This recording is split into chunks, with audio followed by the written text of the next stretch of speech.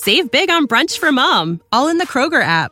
Get 16-ounce packs of flavorful Angus 90% lean ground sirloin for $4.99 each with a digital coupon. Then buy 2, get 2 free on 12 packs of delicious Coca-Cola, Pepsi, or 7-Up, all with your card.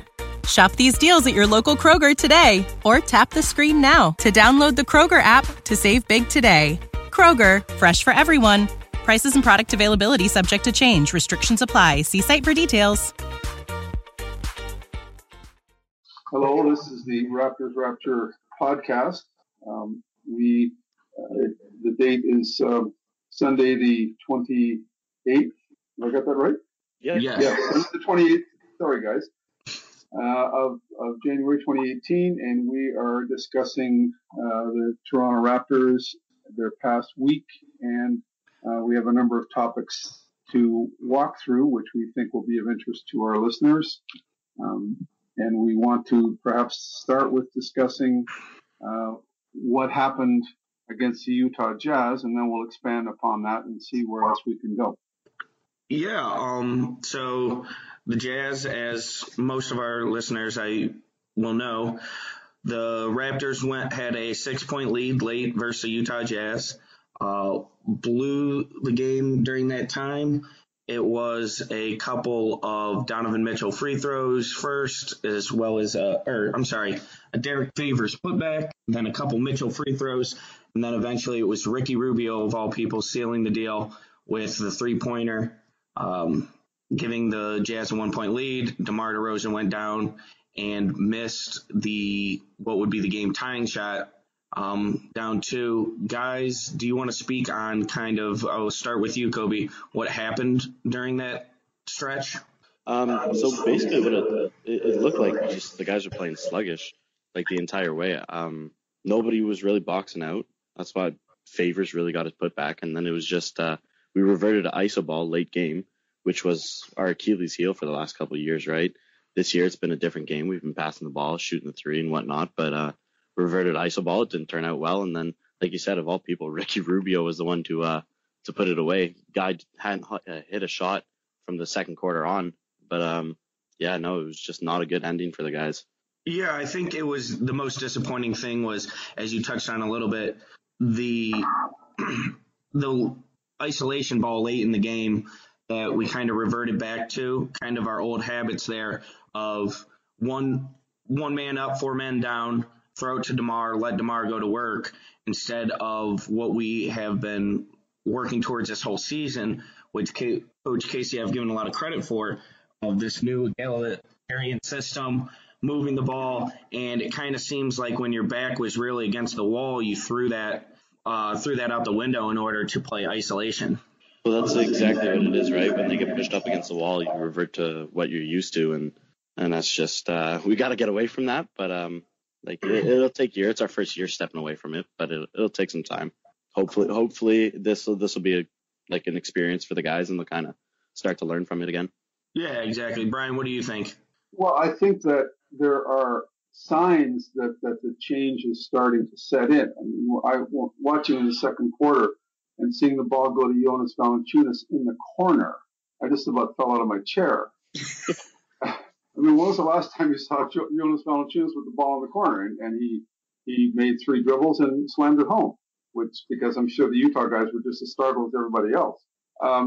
You need to be more imaginative on offense, and the Raptors have never been that way. I mean, I was at the game in which they lost to the New Jersey Nets, Game 7, because who got the ball with a few seconds to play and determined to put a shot up? Kyle Lowry.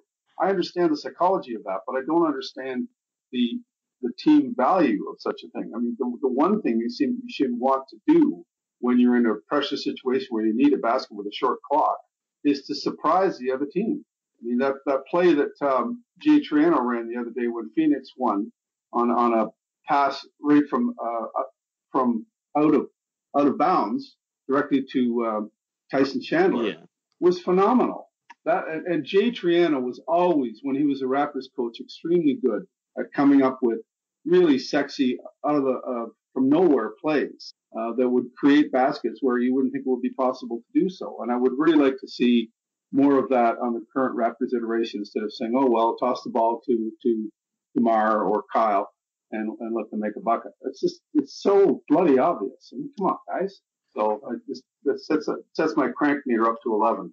Yeah, I agree. That final play where Ricky Rubio hit the shot. Also, Kyle Lowry, I understand Ricky Rubio is not a good shooter, but the help can't be quite that severe, I think, in that game-tying situation. You can't leave that early and that obvious. Ricky Rubio is not a good shooter by any means, but when you're talking about a team that's down 2, you're giving up a wide open three-pointer. I understand he's not a good shooter, but you have to be a little bit smarter than that, I think. Yeah, that was a head scratcher. He was in a different postal code on that shot. It was not attractive at all. And you're right, because if all the guys on the floor for Utah to take a three-pointer, Rubio is probably the first guy you would want to do so because he's been so poor at it. But you at least have to pretend to defend the guy. Right, yeah, you have to. It can't be that obvious. No. Yeah, no, I completely agree with everything, but just Rubio alone, even if he isn't a good shooter, like you said, you still got to close him out. Anybody who's in the NBA can make a shot, right? So, and it's like this year's been a step up kind of for Rubio. Like he's hit more three-pointers, so you'd figure it'd kind of be in game notes or whatnot. So, yeah, no, it was disappointing to see the defense on the play. Okay, and perhaps a little bit earlier we can talk about the big win over the Hawks. The Hawks obviously are not a very good team. The Raptors were coming off 3 days rest against the Hawks team, but it was nice to see them, kind of avoid the rust game and really take care of business, particularly defensively and particularly early. Kobe, what were your kind of takeaways from that game? So, like you mentioned, yeah, the Hawks are a pretty terrible basketball team.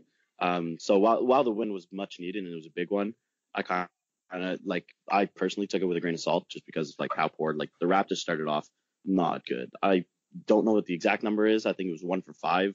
We started off shooting. Mm-hmm. Luckily the Hawks matched, but yeah, no, it was just another slow start. But I like the way the defense worked throughout the game. We really dominated the entire way. And I had a real one of my favorite plays of the past week was the fast break between DeMar, Kyle, and OG. I was just that's the type of stuff I want to be seeing more often. It was like a 3-second transition. They were down the court, 3 passes, and slam dunk, and it was good to go. So I agree. Go ahead. Sorry, I agree completely, and I wanted to press the point that was a no dribble slam dunk. So the timing of the pass to OG was exactly right. The last thing you want to do is throw the ball to a guy who's got to put it on the floor at least once before it goes up. And DeMar made that an easy play for our rookie. Yeah. It was really nice to see. So. Also, I want to talk about the game from Fred VanVleet during that. VanVleet had probably, I believe, his best game as a pro. Was team high in points, had 3 blocks magnificently, and really kind of played well. Guys, do you see him? He's already playing a good amount of game, getting a good amount of time. Do you see him getting even more time as the season goes on and as you need more ball handlers on the court when your offense slows down, perhaps during the postseason? I don't see why not. He's certainly surprised the heck out of me. I mean, I thought he'd be gone by halfway through the season, but he's been remarkable, frankly. He's a very effective ball handler, does not turn the ball over very much, makes a lot of steals. He seems to have very good timing on when he comes into a double team. In many cases, a big man has brought the ball down to his waist. Fred all of a sudden appears out of nowhere. It's like he slides up under the floor and pops up, and all of a sudden the ball's under pressure or even stolen.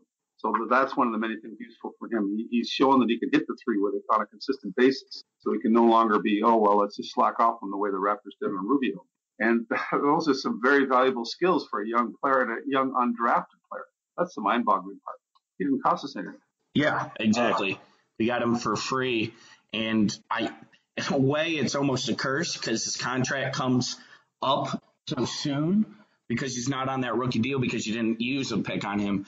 So that's kind of the upsetting part is that he enters free agency so soon, where if he would have gotten a fully guaranteed contract, he would be able to stay on the team for longer. Well, you're absolutely right. Sorry, Kobe. Go ahead, Kobe.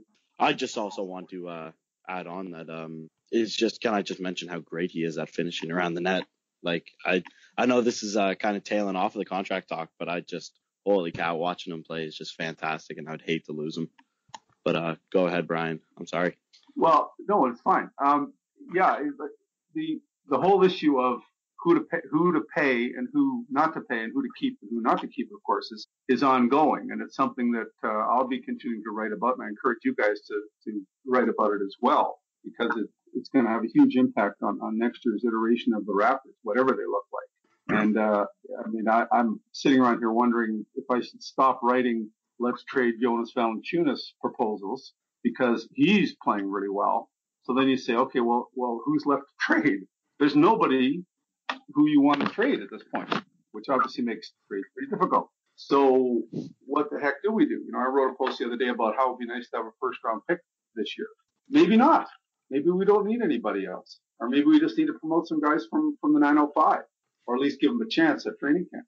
So it's a funky question, and how to work Fred VanVleet into, you know, tripling or more his salary is going to be part of the difficult offseason that Masai Ujiri and the team are going to have. Yeah, I agree with you as far as we have quite a few players that need a payday, and it's definitely going to be a difficult decision for Masai. As you talked on Jonas Valanciunas, that's actually our next topic. Kind of his improved play of late, particularly the past two games. We went from Minnesota. He played 11 minutes, was 0 for 1 from the field, and was essentially a non-factor during the game. And you go from that to Atlanta. Obviously, he played phenomenal. He had 13 boards, was 7 of 14 from the field, and 2 of 3 from the free throw line. So 16 points, 13 rebounds, and then followed that up on Utah with a phenomenal performance. Guys, do you want to talk a little bit? We'll start with you, Brian, about Jonas's improved play and what that means for the Raptors moving forward. Well, I think it potentially means a great deal if Coach Casey gives him more minutes. I don't fully understand why we're putting him on the bench unless he puts himself on the bench through foul difficulty, and that's a whole different discussion we could certainly have. But otherwise, there's simply not a lot of reason for him to be not playing 28 plus minutes a game instead of what he is playing. So I'm kind of baffled by that. Now, obviously, he can have a dreadful game where he gets called on the crap fouls that he got called on against Minnesota, and he has to sit down. But as long as he can avoid that kind of nonsense, he should be able to play bigger minutes and continue to score in different ways. And that, for me, is the key for him. I mean, he's shown that he's got a left-handed running hook shot, for God's sake. He's hit 2 threes against Utah. You know, I mean, there's a lot of things going on with that guy that are really nice to see. And who knows whether he can continue it, but it's certainly been extremely encouraging. And this also plays back into our discussion about what to do in the offseason, salary cap, who gets paid, et cetera, because it's going to be really tricky to try to figure out what are we going to do with Lucas Nogueira. Because if you've got Jonas backed up by Pirtle, where's Lucas's home for $5 million or $8 million? I don't know. Yeah, I agree with you. The Raptors currently have one too many centers, I think. You have, in today's NBA, you really only need 2 centers. And you kind of use 2 centers, and then your third center can be a power forward when you play small ball. So with 3 centers available at all times, Coach Casey's kind of in a hard predicament. And like you said about Lucas Nogueira, it will be interesting what they do moving forward with him. Kobe, what do you think about Jonas Valanciunas' improved play here? Any comments on that? So personally, myself, I've never been the biggest Jonas supporter, especially at the start of the year. I wasn't too sold on him, but I'm just impressed by the fact that he's really put his head down and just continued to grow and change his game to like adapt into the new NBA. Right, centers are supposed to be able to space the floor and shoot the 3 and stuff like that. And I'm just completely impressed by his game. It's a big turnaround. Like Brian mentioned, he's been losing minutes this year, which is a little puzzling, especially after like Jakob plays well, but he doesn't play like monstrous. And that's where it kind of confuses me a little. Like I'd rather kind of see him come off a bench right now and improve his game. And yeah, I'm just confused why he's losing minutes. But no, I've been really impressed by Jonas so far this year. Touching on Nogueira, I think, like personally, on my own opinion, he should probably get traded this offseason, or not this offseason, but this trade deadline. I just don't think we have the salary because, like we talked about, Fred VanVleet's coming up, and we've already got 2 centers, let alone 2 guys who aren't really spacing the floor as per the norm nowadays. So it's hard to have 3 centers, right? So yeah. Well, if I could pick up on a point you made there, Kobe, about JV, what I completely agree and want to support the fact that you mentioned that he's put his head down and played regardless of the minutes he's been given. He seems to have a degree of determination and ability to shrug stuff off, which I think you absolutely must have as a professional player. And he's demonstrated that to me this season. I think that's just as important as what he's been doing on the floor.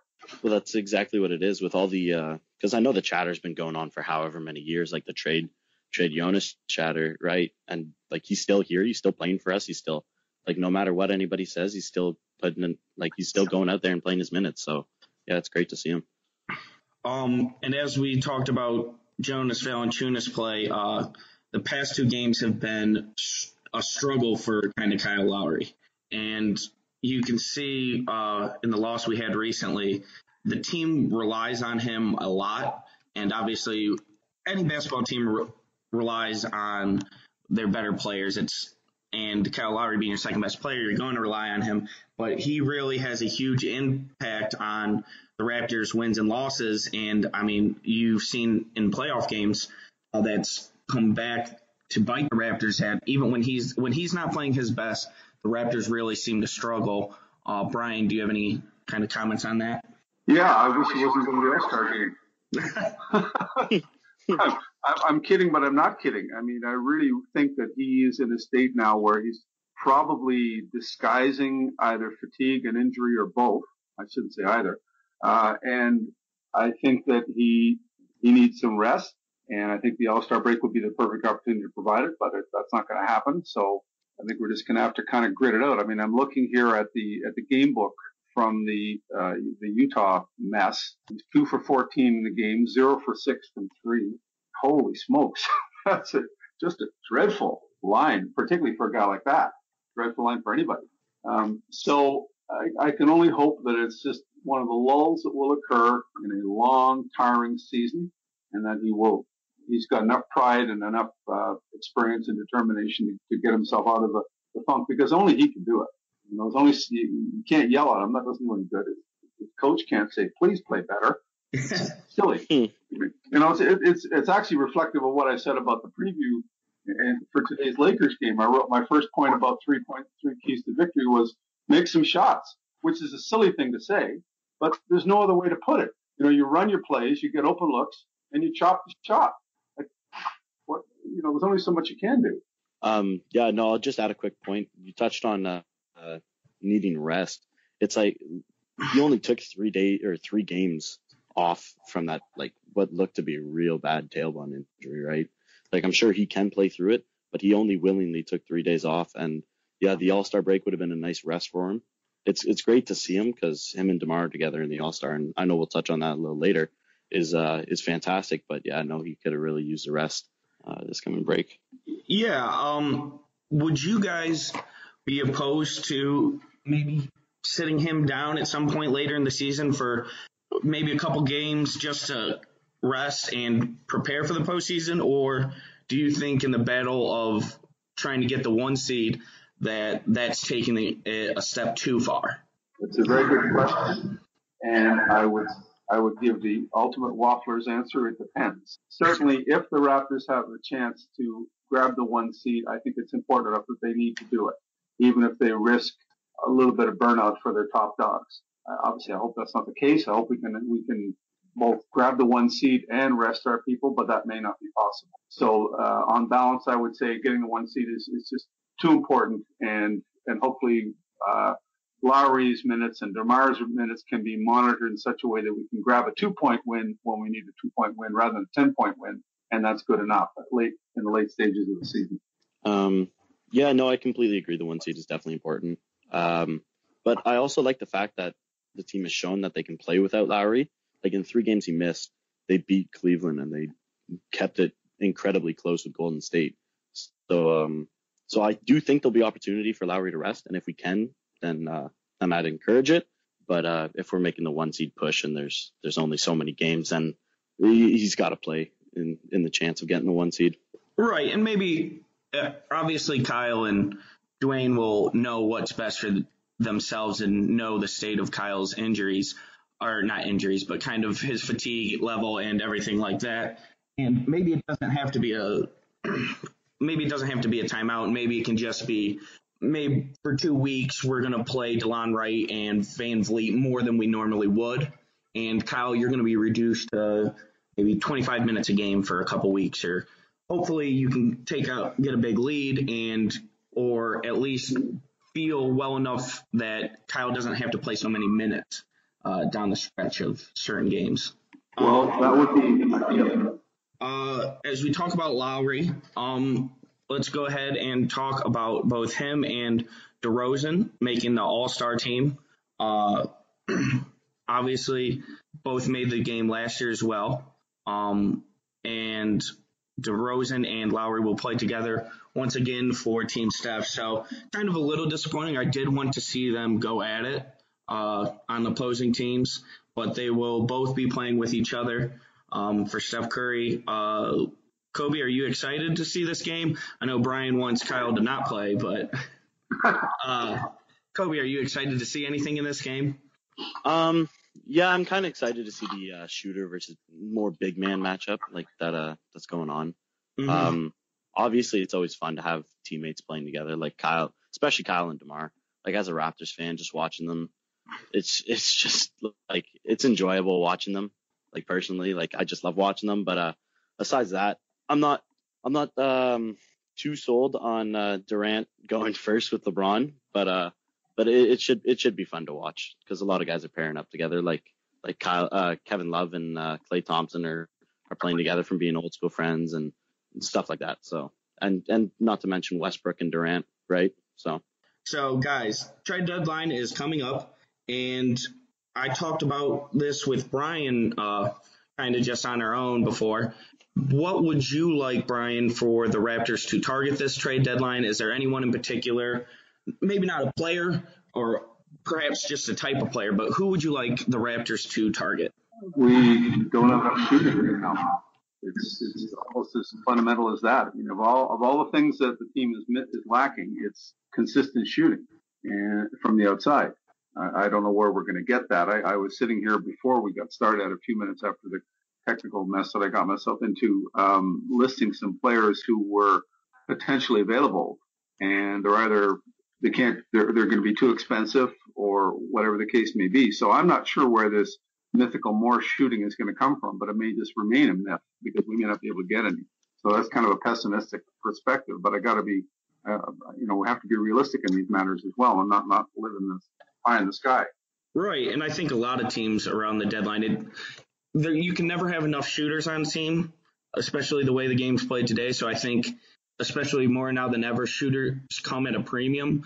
But I agree with you. I would like to see, besides Kyle Lowry and even him, the team doesn't have – they have a lot of good shooters. They don't have a Kyle Korver, a real marksman who puts fear in a defense's eyes. So it would be nice to see them go after someone who has to be accounted for at all times and you can run off screens and do different things with. Kobe, is there anything in particular that you'd like to see the Raptors go after? Like Brian said, just a scorer, probably a third scorer. Somebody like Marco Bellinelli, helps space the floor, really gives us another option to kick the ball out to, right? He doesn't necessarily have to be a starter because we've got quite a solid starting rotation, but just somebody who's able to come off the bench, provide a spark like we had back when we had Lou Williams a few years ago, right?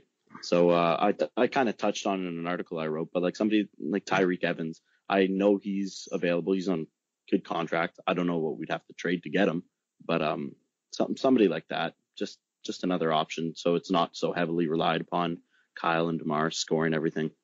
And my wife is a big Marco Bellinelli fan and was upset the first when the Raptors had him and got rid of him. So she'd be very happy to see him back in our colors. And he might be a buyout candidate with his contract. There was some discussions that if he's not dealt at the deadline, he might be bought out. And if he's bought out, he's someone that the Raptors definitely need to pursue aggressively, in my opinion. The problem with any buyout candidate from him is you go into the tax once you sign him. I'm not sure if you are the Raptors, if you want to go into the luxury tax for Marco Bellinelli. So no offense to him, he's a fine player, but is he really swinging the pendulum that much? So not sure about that. But if they could get him perhaps for a trade exception, we do have an 11.8 and a 7.6 million trade exception. Perhaps someone looking to kind of clear their books we can take over for. While we're talking, I'm just going to have a quick peek at Marco's contract. Let's keep going. I mean, what you're suggesting is not at all unreasonable. Whether Atlanta, which is under the cap, would even want to do kind of a cap clear out is an interesting conversation, not really appropriate for our what we're doing here. But I believe he's making, I believe I can pull it up, but I believe Bellinelli is making $6 million per year as it currently stands. Yeah, it's somewhere right around there. It's like 6.3. Right. Yeah, I'm interested in the duration of the contract too. It's 1 year. He has 1 year remaining. So 1 year remaining. So next year. Yeah. No, I'm sorry. Like this is his last year. He's in a contract year, so he would be eligible for a buyout if they did want to clear him, and he would be expiring for any team that takes him. Well, then that becomes a reasonable discussion. Yeah, I agree. He definitely would be someone that helps your team as far as shooting and can play in that small forward position that is perhaps our most available for minutes. Probably between small forward and power forward, I think, are the two spots where it would be easiest to earn minutes on this team, so Bellinelli would fit into that role. Personally, I would like the Raptors to go after a two-way three-man. The Cavs still are around, and if you have the Cavs coming up, you need someone to defend LeBron.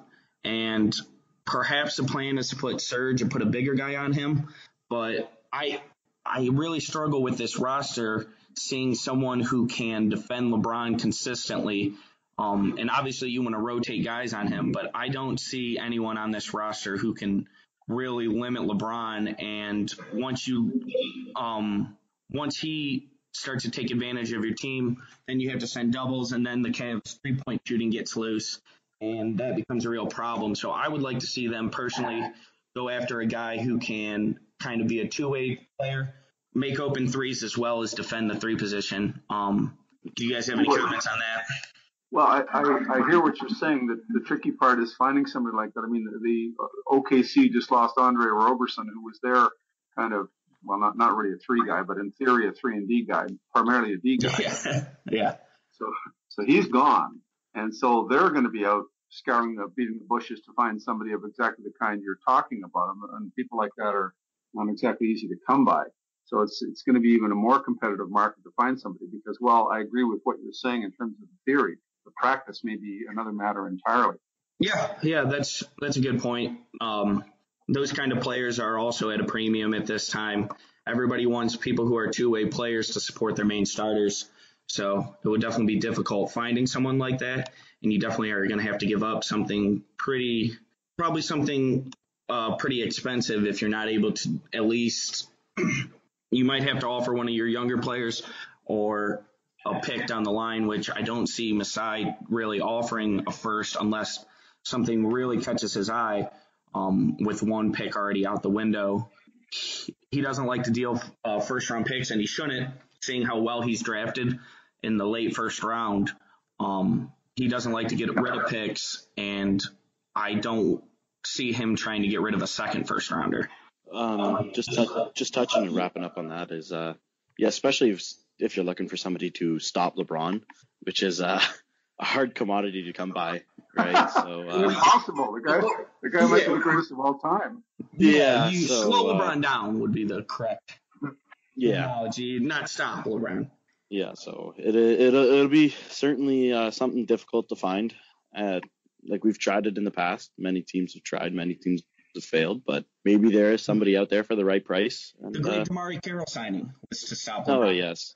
So, Oh my gosh. so It's not Did you really have to that mention one. that? Yeah. Oh Lord. although he is playing better, Damari Carroll has been kind of found the fountain of youth in Brooklyn, which is of course interesting after we give up a first-round pick for him.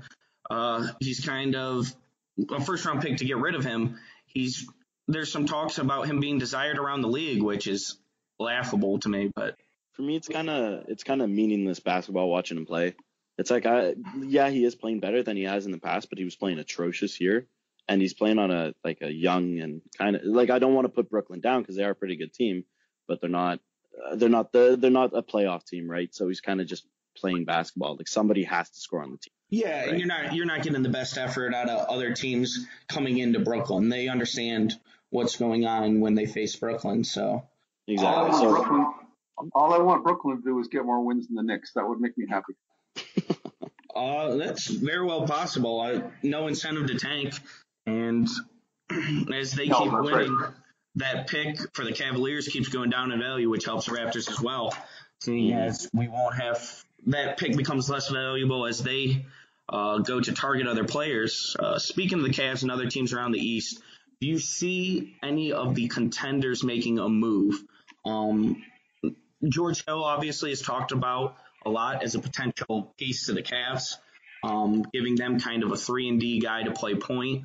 I believe that deal probably happens. I don't think Brian Windhorst said he puts the odds at better than 50-50, so it feels like that deal is going to happen. Do you guys see any other major deals happening around the top of the East?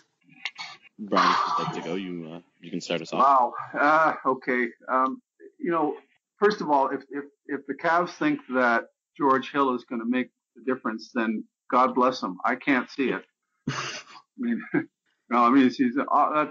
That to me smacks of serious desperation. He's just not that strong a player. He's a useful player. He's a smart player. I'll give him all that. But his physical gifts are limited. Right. If I could just step back just for a second. We were talking about available shooters. I'll throw out a name here that might be kind of fun. Will Barton of the Nuggets. His contract is up. He's being paid $3.5 million. So if the Nuggets find themselves on the outside looking in, they may want to do this kind of the salary clearing exercise because they've got a lot of excessive players. They got Kenneth Faried, who's gathering dust on the bench, doing nothing. And so he's completely out of the rotation, and there's other guys like that. So they may be a seller. Anyway, in terms of who else is out there, the Pelicans have lost DeMarcus Cousins in their most successful season in years, and now he goes down.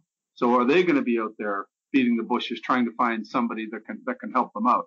I think there may be more buyers than sellers, which is yet another reason why the Raptors shouldn't really spend a whole lot of time, as far as I'm concerned, in the trade waters at all. And I don't know who's going to move. I mean, are the Grizzlies going to blow themselves up and get rid of Gasol and really pray for a miracle and see if they can trade Mike Conley now that he's out for the season and hope that some team is naive enough to think that he'll be healthy next year? I don't know. It's very difficult to envision this particular trade deadline, how it's going to work. Yeah, this deadline, it feels like there's less movement than there has been in past years. It feels like everybody, with the Warriors being what they are, it feels like all the buyers are kind of cautious. And what's the point of going all in if you're just going to face Golden State? So am I really going to get rid of all my long-term assets when I know I'm still going to be a heavy underdog at least at some point during the season? So if you're not kind of Houston that's about it. Yeah. If you're not Houston, what's the point of, if you're the Raptors, what's the point of giving up a young player like, say, Jakob Poeltl or Pascal Siakam? What's the point of giving them up in order to go ahead and face the Warriors when you know that you're still a heavy underdog, no matter if you do add someone to this team? So it feels like this deadline's pretty quiet. George Hill for the Cavaliers, I think the point is at least Derrick Rose doesn't have to step on the court. So anytime that happens, that's helpful. You get a guy who can play defense at least. Do you guys think the Celtics make a move here? I think they're probably going to stay put. If you're them, you're looking more towards next season anyways when Gordon Hayward comes back. I don't really see the Celtics doing much because as it stands, they're already playing phenomenal. Like last night's game against the Warriors was just one to, like, you just couldn't miss it. But I don't see the Celtics doing anything. Like you mentioned, Gordon Hayward's going to be coming back. I do want to touch on what Brian said, though. I agree completely that I don't think the Raptors should make a move or trade anybody as it stands, because right now we do have a chance of beating Cleveland. As many times as we've said that over the years, it is more prominent than ever. But I don't think making a move and trading some of our younger guys to try and beat Cleveland this year is the play to be made. Speaking on that, I don't know why the Cavs would go after George Hill. I don't know if this is a keep LeBron happy type of situation, but I don't see the appeal in it, especially since they're probably going to have to trade a pick and they're going to have to move some players. I don't get it. But if I could just pick up on that, the idea that getting George Hill will keep LeBron James in Cleveland seems preposterous to me. Right. I completely agree. The greatest player in however many years, making his decision on George Hill seems a little bit like a stretch, but I do think it helps him in the short term. Channing Frye and Iman Shumpert realistically aren't playing any minutes really for that team. I mean, Shumpert's been out for the majority of the year, but he's been, just awful since he's received his extension there. So I think they go after him because the price is so low. But like you said, he doesn't really move the needle for me. But do you guys see anything? Sorry. Do you guys see the Wizards making any kind of move? They're really struggling right now. They are a talented team that really lacks depth. They're very reliant on John Wall and Bradley Beal. Kelly Oubre and Otto Porter Jr. are good players, but do you guys see them perhaps dealing one of those? Well, before this week, I know there's a lot of rumblings about possibly them going after Boogie, whatever the price might have been. I'm not sure if the Pelicans were really willing to sell with the way they've been playing, but there has been talks about the Wizards going after Boogie, and it kind of obviously has fizzled out since the injury, but they have to make a move if they want to stay competitive, because they are talented, like you said, but they're kind of like the Clippers in the way that there's talent, but they're never really doing anything with it, right? So yeah, they're kind of the disappointing team to me this season. I think that I kind of looked at them as going into the season, you picked Cleveland as your favorites. And then to me, it was Boston, Toronto, and Washington were the three teams in that second tier. And, they've completely fallen out. Obviously, the Cavs are disappointing as well. I think now you look at Toronto and Boston as equals, and I don't think that the Wizards are obviously in that group anymore. I agree. They haven't shown it, that's for sure. On paper, they should be in the group, but they haven't won the games that they needed to win. So, as Jack Armstrong says, you're as good as your record says you are. Okay, guys, I think that does it here. It was a great talking to you. Yeah, you guys as well. Likewise, I enjoyed it. Let's do it again. Enjoy all your favorite sports like never before at BetMGM. Sign up using code Buckeye and receive up to $1,500 back in bonus bets if you don't win your first bet. When you register with BetMGM, you'll get instant access to a variety of parlay selection features, live betting options, and the best daily promotions in the business. And with BetMGM at your fingertips, every play and every game matters more than ever. Place your money line, prop, or parlay bets with the king of sportsbooks today. Sign up using code Buckeye and receive up to $1,500 back in bonus bets if you don't win your first bet. BetMGM and GameSense remind you to play responsibly. 21 plus and present in Ohio, subject to eligibility requirements. Rewards are non-withdrawable bonus bets that expire in 7 days. Gambling problem? Call 1-800-GAMBLER. In partnership with MGM Northfield Park.